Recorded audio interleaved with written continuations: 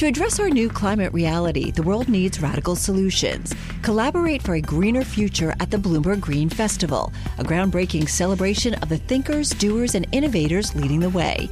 From design and culture to technology, science, and entertainment, hear from inspirational speakers and immerse yourself in climate solutions. July 10th through 13th in Seattle. Title sponsor, Amazon. Get 20% off using promo code Radio20 at BloombergLive.com/greenfestival. Brian, thank you for joining us. A big question that's out there in the market now is, with Binance facing such severe pressures, a more than $4 billion fine, what does this all mean for Coinbase now?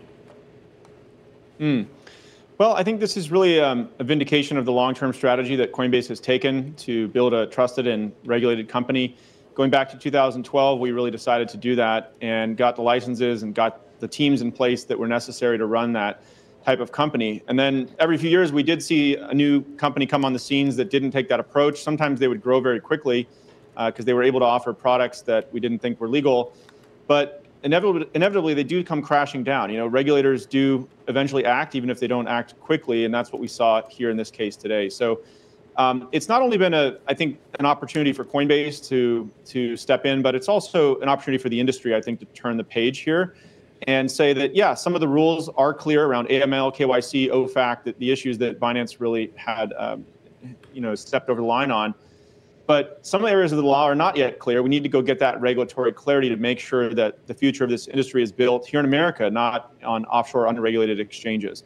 And so that's what we need to go do next. And I think it'll prevent this kind of activity in the future. But listen, even with this crackdown that you're seeing, there were some really scathing allegations in the DOJ's crackdown, sanctions violations, illegal trafficking of drugs. You know, how do you know that this is it? How do you know that there are not more bad actors out there that would continue to stain crypto?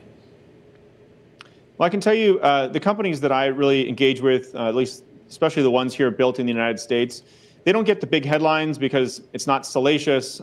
They haven't, rocketed up because, they're not following the rules.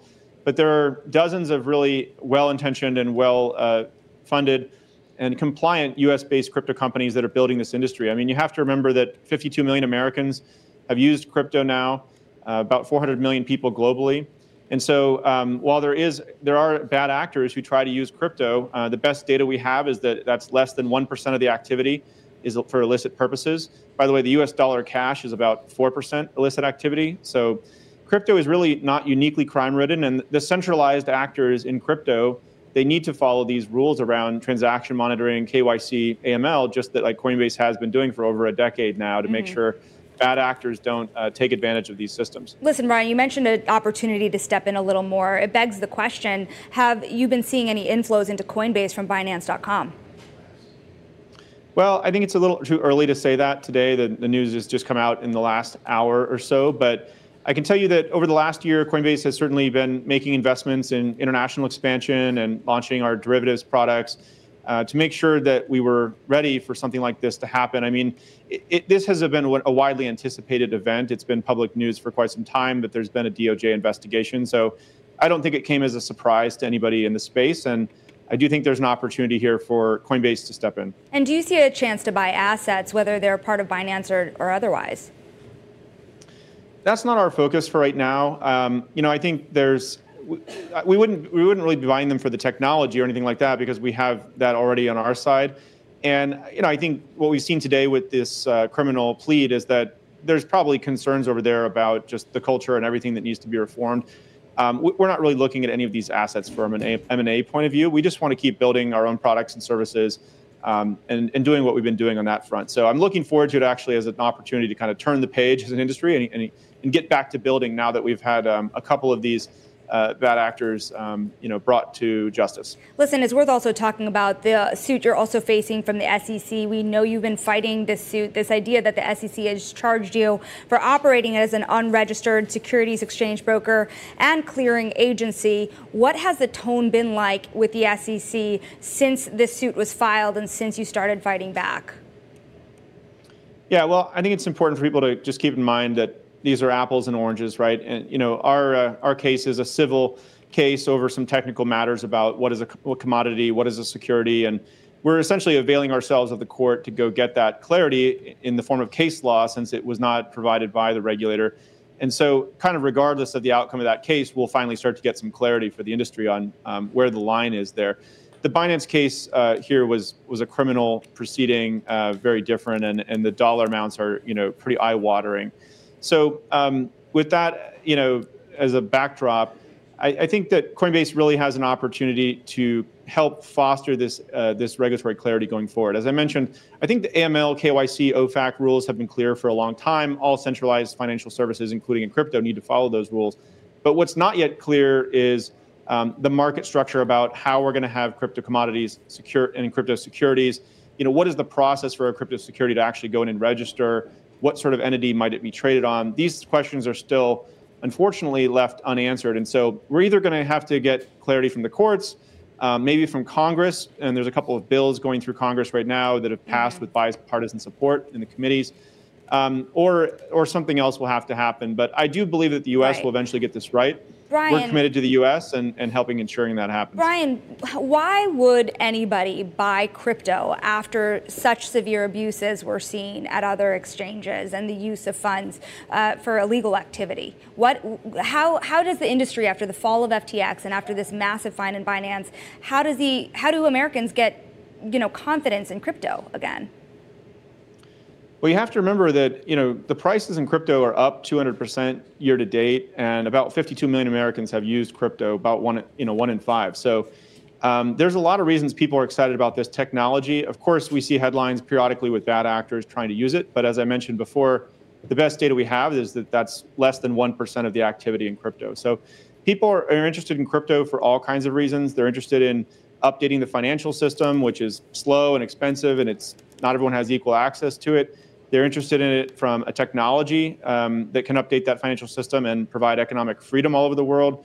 They're interested in it because of Web3 and how creative people and artists can have more direct relationships with their fans. They're interested in it as a way to kind of, get out of the system of big tech companies and actually control their own identity online. So people are looking at it a lot like they looked at the early days of the internet back in the early 2000s. And there were scams on the internet. There was bad actors. There was bubbles. But of course, the internet was just fundamentally a technology that democratized access to information. Crypto is democratizing access to value, making it more efficient, how it moves all over the world. Right. And that's very exciting for lots of people. Speaking of the democratization, you guys have started a super PAC around the idea of more money going into the elections, supporting the crypto industry. How much of your own personal funds are you willing to put towards the PAC, and are you selling Coinbase shares to fund it? Yeah, well, I do think it's very important for crypto companies and the venture community and everybody all of the users of crypto, the customers of crypto, the 52 million Americans, to get involved in this at this point. Because unfortunately, while crypto is a very bipartisan issue in DC, and we actually see the broad sentiment is very reasonable, it's just saying we need to put out some clear rules. Unfortunately, there are a small group of people who are trying to curtail the industry or push it back. And so I think that we all need to kind of come together to donate to super PACs like the one that I did. And, I'm not necessarily selling Coinbase shares to do that, but I personally donated to it. I think a number of other crypto companies are going to do that. And most importantly, we need to see the 52 million Americans do that. There's actually a website that has come together, standwithcrypto.org, which is helping organize this effort, and we've got over 100,000 people now in the U.S. who've raised their hand and said, I really want to see clear rules here. Before I let you go here, I want to ask one more question. JP Morgan today really spread some doubt about your ability to kind of maintain such rigor in your earnings with the advent of an ETF tied to Bitcoin. How do you respond to that? Oh, well, I think the ETF applications are really great for crypto and for Coinbase. It's great for crypto because it's going to bring in many new large pools of capital that traditionally haven't been able to directly participate in crypto. And then it's good for Coinbase because we've been named as the custodian on almost all of these ETF applications. And so we'll participate in the value stream there. So we're very positive on the ETFs. Do you love Elon Musk?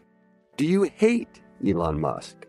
Do you have no idea what to think about Elon Musk? Then we have just the show for you. He's become even more larger than life. Buying Twitter doesn't get us closer to Mars. They are really close to the edge of everything falling apart. Like, oh, Elon, I volunteer, put a chip in my brain. Each week on this podcast, we'll break down, analyze, and debate the most important stories on Musk and his empire. It's all one big universe. You just work for Elon Inc. From Bloomberg Businessweek, this is Elon Inc. Listen wherever you get your podcasts.